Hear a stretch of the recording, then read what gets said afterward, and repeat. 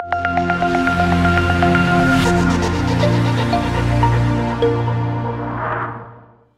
afternoon, Jerry Ann. Good afternoon. How are you? Good. How are you doing today? I'm great. Thank you so much for coming down. Thank you. Once again, this is our 4th episode of our podcast, and we're going to be taking a little bit of a pause after this. But it is our podcast, and it's Thinking Out Loud. Oh gosh, I've got to look at this. Thinking Out Loud. A candid conversation about surviving and thriving in an accommodating world. Yeah. And thank you, Jerry, and it is a mouthful, and I apologize for forgetting. No, it's okay. It's okay. But I think it's, from what we've seen, we've had an amazing audience of people that are definitely interested, definitely asking questions, and definitely thinking in a little bit of a different way of, how to celebrate different abilities and how to support each other, because that's really what we're all about.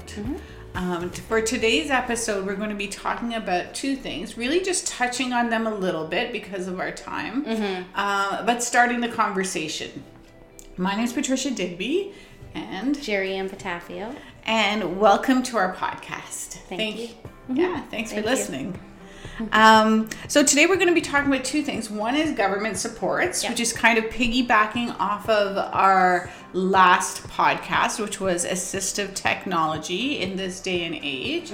And actually we received a lot of really great feedback. Oh, great. From parents who were like, oh, I didn't know about that. And oh my gosh, I didn't realize about that. So I think it makes a huge difference which is why we're doing the podcast, because you live it, you breathe it, you've grown up in it. You know what works for you, obviously, but you can also give a little bit of insight for other people as to what we can do to help accommodate everybody in different aspects of our lives and our interactions. So today we're going to talk about government supports, and then we're going to talk, and again, you are the person that sort of pulled together this list of topics that you thought would really add value to the individuals who are watching the podcast. So the second one is going to be siblings with special needs, an in-depth look at sibling relationships. Yes. So again, we're not going to be able to cover everything in one half-hour segment, but we can definitely start making a little bit of indentation in it. Absolutely. So let's start with government supports. Okay. What do you think? What kinds of government supports are out there for people? Well, the main one for us is Ontario Disability Support Program. Okay, that's ODSP. ODSP. Everybody hears ODSP, but yes. Okay. So I'm not on ODSP anymore now that I have a full-time job, but I was on it when I had a part-time job, and I just used it for basically my medical coverage. I just needed it for my medical coverage. But there's different variations of ODSP. So some people who may not be able to work will get full coverage, rent, all these different things, and assistive technology covered. Yeah. Okay, so let's start off at the beginning. When would somebody apply for ODSP? I think it's like 18 or 19. 18. Yeah, 18. Yeah. Okay. And what do you need in order to apply for it? You need your psych report from the doctor. Like a recent one or just anyone? A recent one, yeah. Okay. Yeah, so usually get one when you're like 18, when you're going on to post-secondary. So you need that. I also had a psychologist who wrote that. And then I just went and interviewed with them, and they just checked, how much money I make, because if you make too much money, you don't qualify for it. Okay. So for me, because I already had a job, they just covered my medications. That's all I needed. Okay. But for someone who may not have a job, they give you a little bit money for rent, that kind of stuff. Yeah. So when you're talking about medications, does our Ontario, like OHIP, our Ontario Health Insurance Plan, it wouldn't necessarily cover all of your medications for individuals? No, because like it's free to go to a psychiatrist, but the medication is not free. So, and it's not covered. No, once I was too old to be on my parents' plan, I had to get some sort of coverage, and medication, can cost $150 a month, maybe more, depending on what you're on. So luckily I got ODSP to cover for my meds. And do they ask you what your medication is? Yeah, they know it all. Yeah. Okay. Yeah. Well, I guess everything is connected through the healthcare system, Yeah, right? they when you get your insurance, same idea. Like your insurance, you give them the name of your medication. They say, okay, this is covered or this much is covered. Same idea. Okay, and then do you have to disclose to them like where you're living, what you're doing? Yeah. Yes. So you basically kind of have to give them a snapshot of your life. Exactly. And then they say, okay, this is what this person's needs are. These are the accommodations that they require. We think they're valid. We think these ones are realistic. These ones maybe not so much. I had a caseworker as well, so she kind of helped me. And I had my dad as well, so he kind of was part of it. But because I had a job, so I would have to give in my pay stubs so they could see how much I made every month. Because if I made too much, I wouldn't get the coverage. So, but luckily I was good. They just covered my meds. So what would be like 3 things that you would recommend to parents who are looking at applying for ODSP? Well, definitely you need to get the psych report and get some research into it a little more, and meet with the caseworker and find out what is best for your child. And And do you think a parent should be very candid about what the needs of their children are? Absolutely. Or do you think they should be like, oh yeah, you know what, they're not too bad?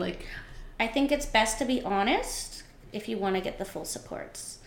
Yeah, I know sometimes we're hesitant, but they're trained and they know, and it's confidential, right? No one's gonna know but in order to help your child to the best of their ability, they need to know what they need and what their exceptionalities are.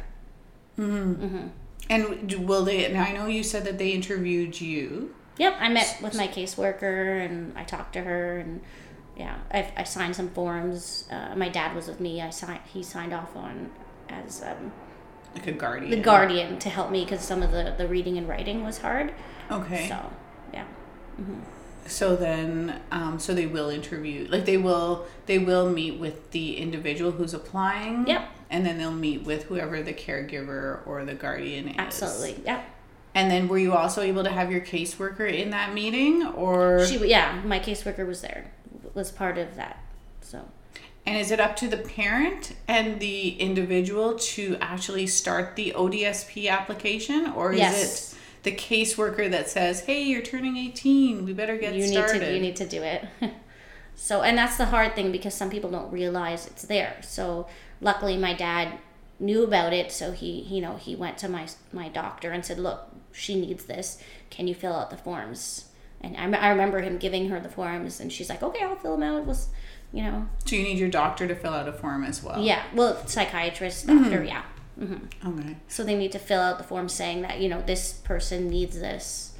Yeah. Sure.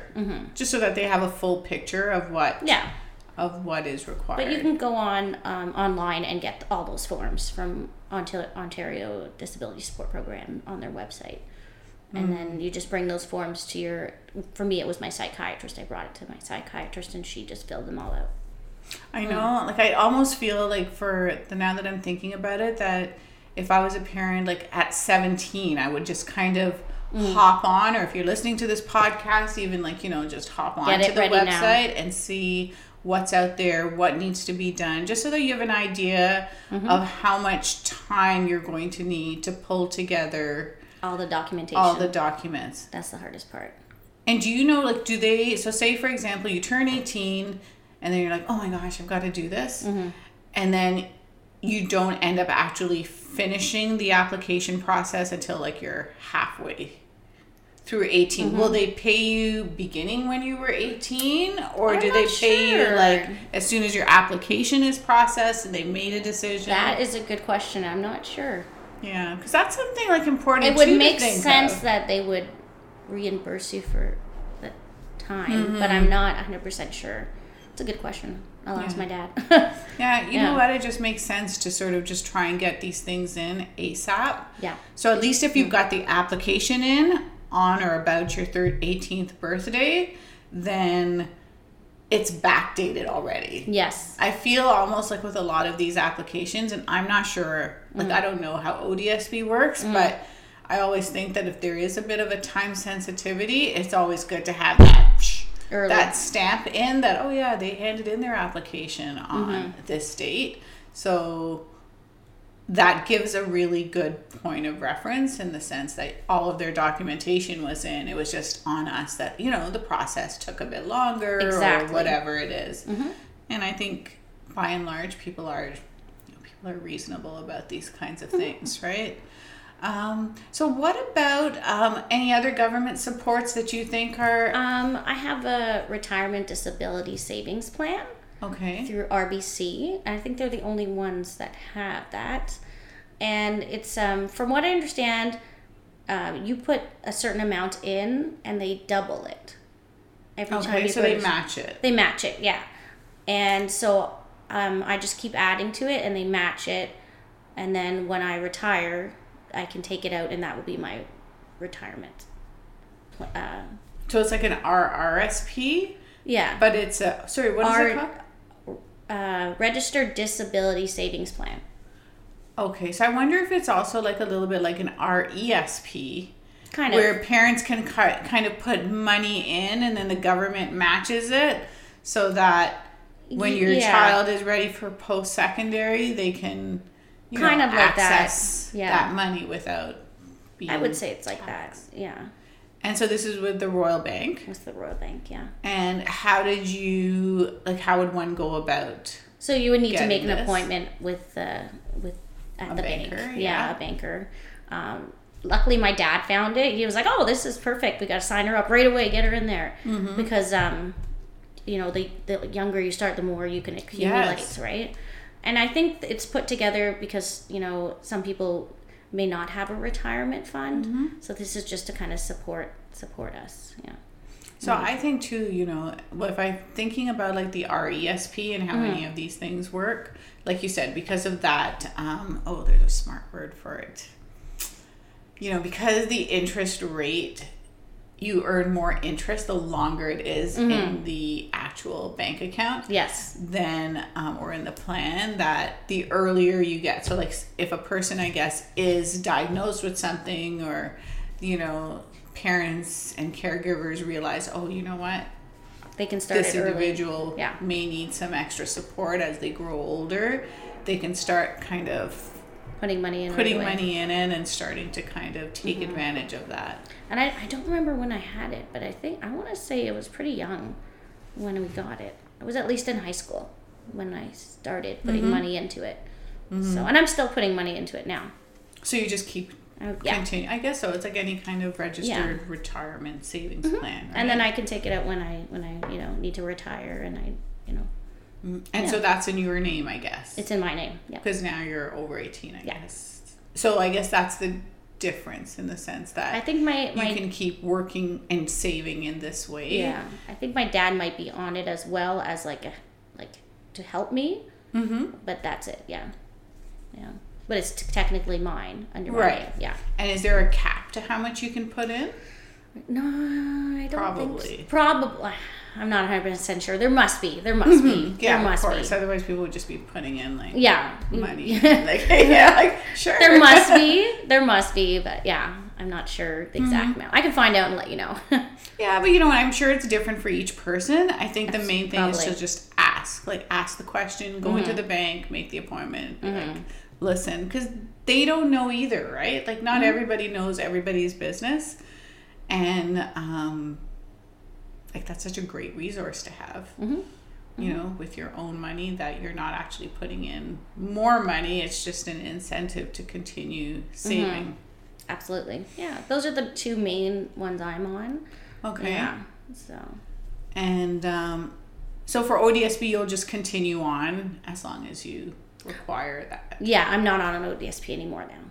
Oh, okay. So as you're once I got full time, then I did not require it because I when you get full-time, you have medical coverage. So I didn't really need, so I was like, yay.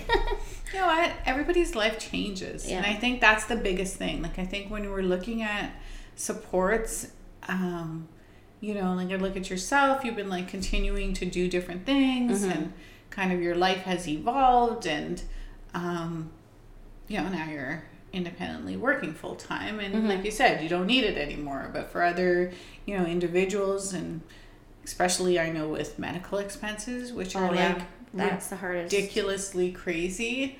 I think it makes such a huge difference for families to at least get that groundwork in so that they can decide for themselves whether they need, you know, whether they're okay or whether, you know, they need to still kind of access that additional support. I know my caseworker was so proud she's like, that I came off ODSP. She was so like, wow, you got a full-time job, congratulations, you worked so hard, you know, so proud of you, you know. She's like, yeah, it does so take nice. a lot of hard work. Yeah. And it takes a lot of like, you know, independence to keep working towards something like that. So we've talked a little bit about government supports and you said those were the two main ones. Yeah. So the ODSP and also the RDSP. Yes. Okay, which is a bank related sort of support that's government support that's done through your local bank. Let's switch gears a little bit and again like just start to begin to touch upon sibling relationships because I know that you mentioned that you know that this was an area that you thought would really add value to our discussion and to just help each other understand, like help people understand each other a little bit. Yeah, I think we don't look at the siblings as much because we're focusing on, some of the parents are focusing on their child who has special needs. And sometimes I find that very, from my perspective, a little bit difficult. My siblings, I could tell that they had a hard time dealing with having a sibling with special needs who needed constant attention. If that makes sense. And I was able to kind of see that, you know. It's hard, you know, when you're a teenager to understand that maybe, you know, Jerry Ann learns differently or Jerry Ann has anxiety. You know, it's very hard. And I see a little bit of like anger and sometimes resentment in the siblings. So. Did you, if you don't mind me asking, and feel free to say like it's too much. No worries. Like, did you realize that you learned differently, that you felt anxious more than other people? Like, yes, I knew I was more anxious. I remember telling my mom, I said, I need to be on something for anxiety. Like, how did you know, if you don't mind me asking? Well, before with the anxiety and OCD, which I have, I wouldn't like leave the house. I was anxious. I was always worried about my parents dying and, you know, just like constant fear. And then once I went on medication, I felt like kind of free almost. I was like, oh, I still had the anxiety, but not to the point where I was unable to function. Yeah, it's made a difference really, the medication and seeing a psychiatrist. But it, you know, I think it was very difficult for my siblings to see, you know, oh, Jerry Ann's anxious again. Oh, no. You know, Jerry Ann does this. Oh, why should she do that? You know, why does Jerry Ann need extra help? Why, you know, it's very difficult. And I feel bad that, you know, yeah. So I guess I'm thinking like, so the anxiety was before the seizure, like before you were diagnosed with the seizure activity? Actually, no. Like, how did that's what I mean. Like, how did that play out, I would say? The anxiety started presenting in, like, elementary school after the seizures, you know. After the seizures. You know, it started off just, like, a few little things, and then it became to, like, full-blown OCD. Just checking, making sure things are there, you know, worrying about mom and dad leaving me. Constant, like, what ifs. Because people think, they think with OCD, they like, oh, you're obsessed with cleaning. Well, yeah, I'm obsessed with cleaning too, but it's more of the worries that your brain can't stop. So I would say that kind of happened like elementary school after kind of the seizures started. Mm-hmm. Yeah. And were you ever worried about the seizures? Like, were you worried about, like, oh my gosh, like, what if I just, like, fall right down or I'm walking I guess so. I never really thought of that. I was always worried about other people, not really me. I was always worried about, mommy and daddy. I'm worried about, are they going to be like, they used to say, just checking all the time. And they're like, just checking. So, or we had a code word, have a good day. So I had to be like, have a good day. And they would like, have a good day. Because that means, is everything okay? We had like a little bit of a code. So, It sounds like your parents really were very open and very observant about, well, I know you, so yourself, and how to help alleviate some of those, anxieties that you were experiencing. Yes, I find with the OCD, like, if I don't, like, I need to do it or hear the desired response to make that worry go away. So, if that makes sense. So can you give me, like, what would be an example? So I'd be like, let's say I'm worried, or like, are you okay? Are you okay? And they'll be like, Jerianne, yeah, I'm okay. But I want to hear it, because if they don't answer me, then I'm like, is everything okay? Are you okay? So just like, kind of like, I like the reassurance. So. Well, I know, for example, at school. Yes. I'll ask you. At the beginning, I remember you would say, like, you'd be like, Patricia, like, oh, is this okay? Or is that all right? Yeah. And in my head, I'd be like, of course it's okay. Like, it's amazing. Like, thank you, Jerianne. Like, I appreciate that. But I constantly worry. It's in my mind. I'm like, did I do something wrong? Was everything okay?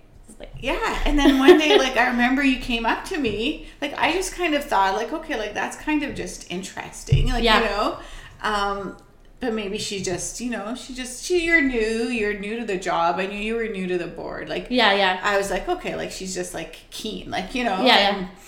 And then I was like, oh, okay. And then one day you just came up to me and you were like, Patricia, like, I just wanted to share with you, like, I do have this anxiety. And, when I ask you if it's okay, like, just when you say it's okay, then I just feel better. And then I was like, oh, okay. Like, it was the first time I'd ever really had somebody, like anybody actually, that I've ever met that was so open and confident and comfortable in their own skin to be able to say, like, this is what I kind of, like, need from you in order to just, like, keep, copacetic or whatever the word is. Well, I want you to understand, and don't be like, oh, well, why is she doing that? I want people to understand there's a reason, so that's why I like to explain, No, for people sure. probably wonder, oh, why is she worried that I'm mad, or why is she worried about this? It's because of the OCD. But it made a difference, though, because you know what? Now, when you say something, I just know, like, just to be like, yeah, everything's great, Jerianne. Or now to the point where sometimes, like, I can almost, like, and I think it's because, obviously we've worked together for a little while. We've got to know each other a bit. Yeah. But I can kind of, like, pick it up, anticipate that you may be, like, wondering about something. So I'll be like, Jerianne, we're all good. Or, you did a great job of that. Thank you. Or so I'll try and, like, just kind of be a bit proactive maybe in a way for it. But I think it's important to know that. Like, it's important to know sometimes, I think, as a parent, as a colleague, as a coworker, as a just really community member, it's important to sort of understand sometimes when someone is, asking for that reassurance that they're asking for it, and it's something small that the other person can do, usually without even thinking about it. But it makes such a huge impact. It really does, because it just, you feel so much better. The panic is gone. The anxiety is gone. If someone just says it to reassure me, I'm like, okay, I'm good now. Okay, they're not mad. I'm doing a good job. It's like, I always worry in my mind. So I guess when we're talking like about siblings and you're thinking about other, well, kids really, like 'cause we all grow up, like I come from a family of 5, you know, and, you know, everybody's still, when you're growing up in a family, you don't just meet each other at 18 or at 25 when you kind of know a little bit more about the world and are more experienced. When you're growing up in that kind of environment and one of your siblings is requiring more of that reassurance, is requiring a little bit more of that, you know, attention and that care. It's hard. You know, it's hard because you know, you're growing, you're young, and you don't understand maybe. You know, my parents tried it very hard to explain to my siblings, you know, this is just the way Jerianne learns. This is the way Jerianne sometimes, you know, she has anxiety, and for the most part they were understanding. But you could see, you know, they were like, oh, why is she doing that? I'm like, yeah. So, you know, now that they're older, you know, my sister and brother are older, they have kids of their own, they're a lot more understanding, and I think they kind of made the connection a little bit more now that they're older, and they kind of, you know, been around the you know, and so they're like, oh, okay, this is just the way Jerianne is, you know. And they just look at me and they're like, okay, that's the way she is, and yeah, that's great. And they accommodate. I guess they're more, as I think everybody is, we're always more accommodating. Absolutely. I think as we get older, you know, like that's just the way it works. Or yeah, like my brother helps me with my finances. I don't really know much about my finance in that sense, but he helps me with that. And then, you know, my sister's always there to support me if I need her. So, yeah. But I do think it is very hard when you're growing up and you may not understand what your siblings, I don't like to use disability, but exceptionality is. You know, may not understand anxiety, may not understand, you know, a learning disability. Why, you know, it's probably very difficult for a sibling. Yeah, because we all go through our own hardships, right? Like we all go through our own, I always think like everybody has their own story. Things that we're, you know, that we're happy about, things that we're sad about, things we're scared about, things we're unsure about. And sometimes when one person is, you know, taking up a lot of your parents' time, and you know in your heart, like, yeah, like they need to be, like mom or dad needs to be there for them, for that person, you feel like you have to put your needs a little bit on the back burner. Yeah. And, you know, or deal with it yourself, or do that kind of stuff. And then sometimes I feel like maybe sometimes people are like, I just want to like just have that time for me. Like I want to have the meltdown and I want to go out and do the because that's what it looks like from the outside, right? Exactly. They don't quite understand, right? You know, so I don't understand why she's freaking out or she's getting upset, right? Because they don't know what it feels like, right? So, and it's hard for a sibling, you know, sometimes, you know, you get jealous, you want mom and dad's attention, and, you know, which is understandable, right? I think definitely as you get older, you grow and you understand, but definitely when we were younger, it was very difficult for them to see, you know, me have anxiety. They didn't quite understand and learning disability, you know.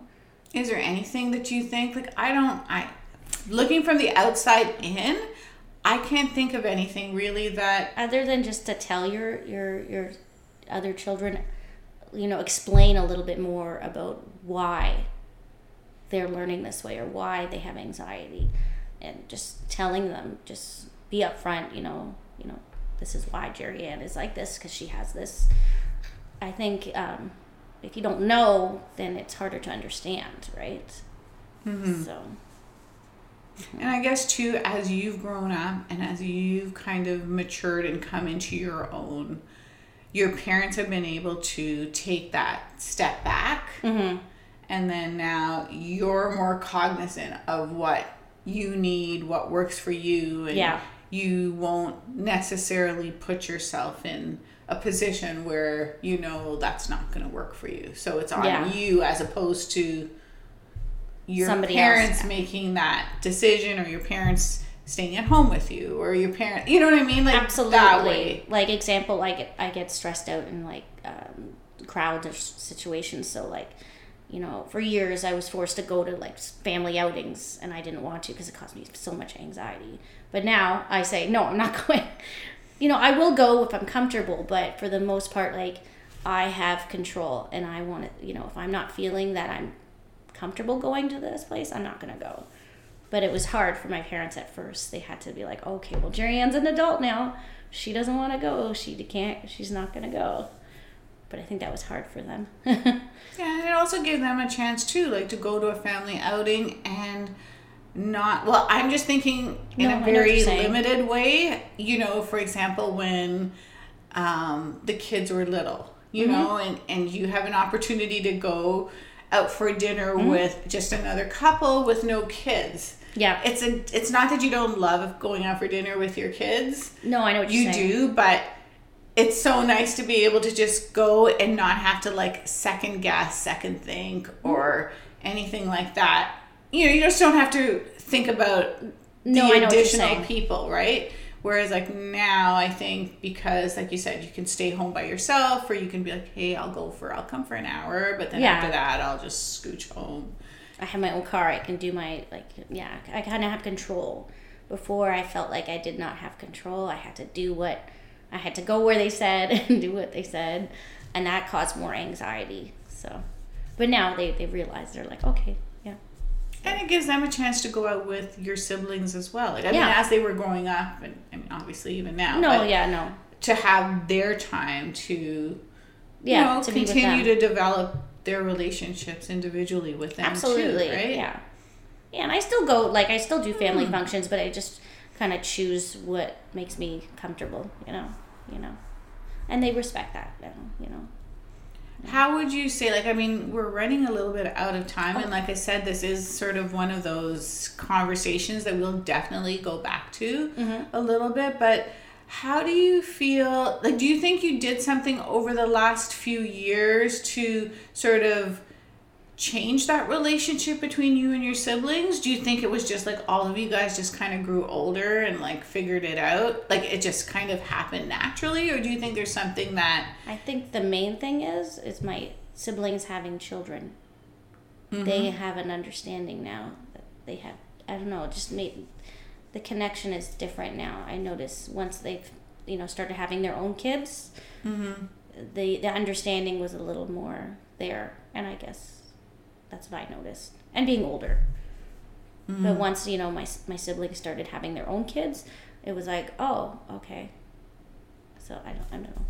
And how did you feel, if you don't mind me asking, how did you feel growing up? Like, how did you feel towards your siblings? Like, how do you feel about your siblings? You know, I love my siblings. I didn't think they liked me. So, you know, it was hard, right? So, and I think I was a bit of a burden on them, to be honest. You know, I always wanted them to like me, and they probably did, but just, you know, the siblings, right? And siblings are like, it's true though. Like, Yeah.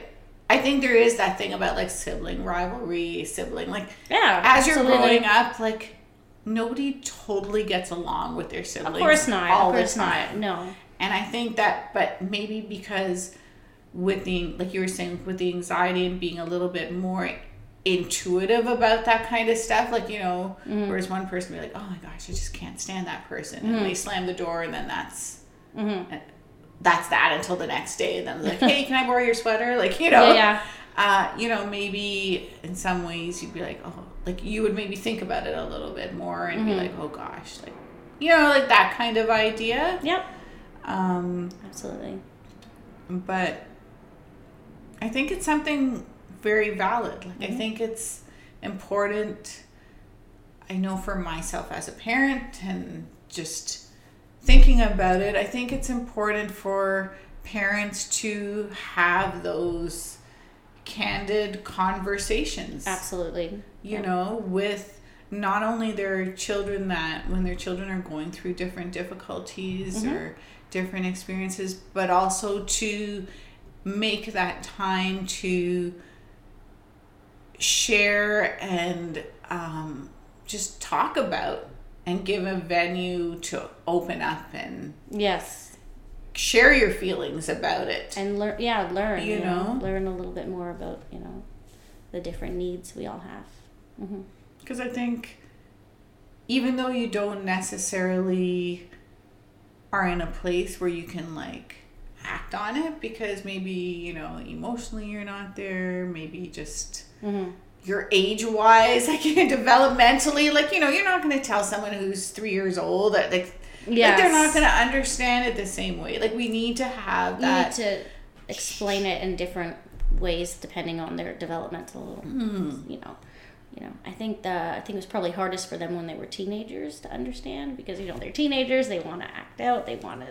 They don't want to have to deal with the sister who has anxiety.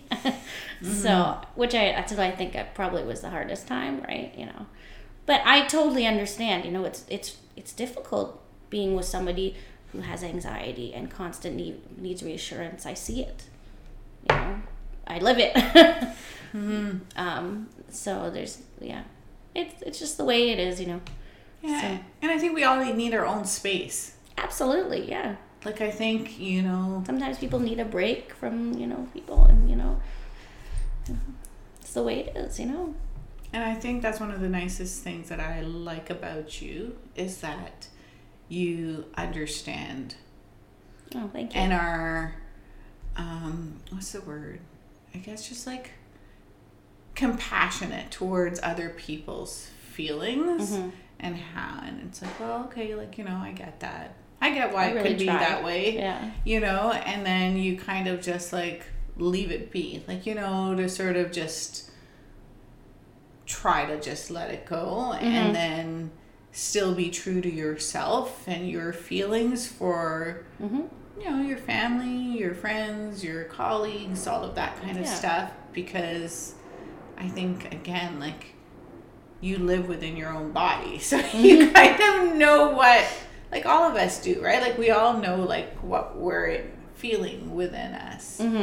But I think it takes a really strong person to be able to understand and give that opportunity to let others, especially people in your close circle, to work through and to figure out where they stand in that whole family dynamic. Yes. And how they can be their own person and still be part of that family dynamic as well. Absolutely. And not necessarily be sympathetic, but be understanding. Absolutely, yeah, that's a great way of saying it. Because I don't think anybody needs like sympathy. No, and that's not what we want. We just want, understanding and acceptance, Yeah, and if you say you want to take a break. I need a break. Or else my body will tell me that I need a break and make that break happen for me. Exactly, yeah. Yeah. Is there any kind of experiences before we just end off that you can kind of share, or do you want to keep it for like another time? So I, like, going back to anxiety, I guess we could talk about, like, there was one incident where, like you were saying, your body will tell you when you need a break. So I was at a wedding, in a wedding, and I knew because I had anxiety, I knew I couldn't really be in the wedding, but I felt kind of obligated to. So during the wedding, I had a big anxiety attack. And I was walking down the aisle in tears and had so I should have listened to my body. I should have listened to my body. So, but sometimes you feel obligated to, do these things, but in the back of your mind that, it doesn't feel right. I'm anxious, So you got to really go with how you feel, and I didn't want to ruin that person's wedding either. I felt bad that I was crying walking down the aisle. I felt so bad. And I they said I didn't ruin their wedding, but I just felt terrible but I knew, like, as soon as I started walking down the aisle, I just felt cold sweat and shakes, and I was like, I'm out. So my body told me, it was like, you didn't listen to me, you're out of here. So Yeah. so It's hard. Yeah. It's hard because you just want to be there for everybody, and you want to, you know, like in your head, you know, like this is not that big of a deal. Like it shouldn't be a big deal. This is something important. I want to do this. And then for whatever reason, it just clicked. I'm like, nope. And then it just happened. Yeah.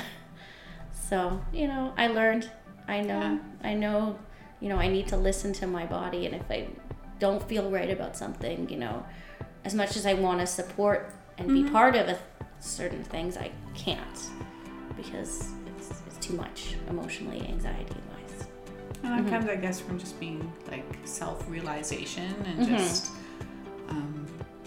you know, understanding that you don't need to understand why you feel some way in order to like listen to what you need to do. Yeah. Because I think sometimes we're like trying to always like, oh, like this is why I should be doing this, and oh, I should be doing this. Like we're trying to always rationalize everything. But I think in life, you know, we can't always rationalize things, and sometimes we're taking things in. Our body is like a computer that's taking in and feeling, and like there's so many things going on, we can't even begin sometimes to sort of feel that way, right?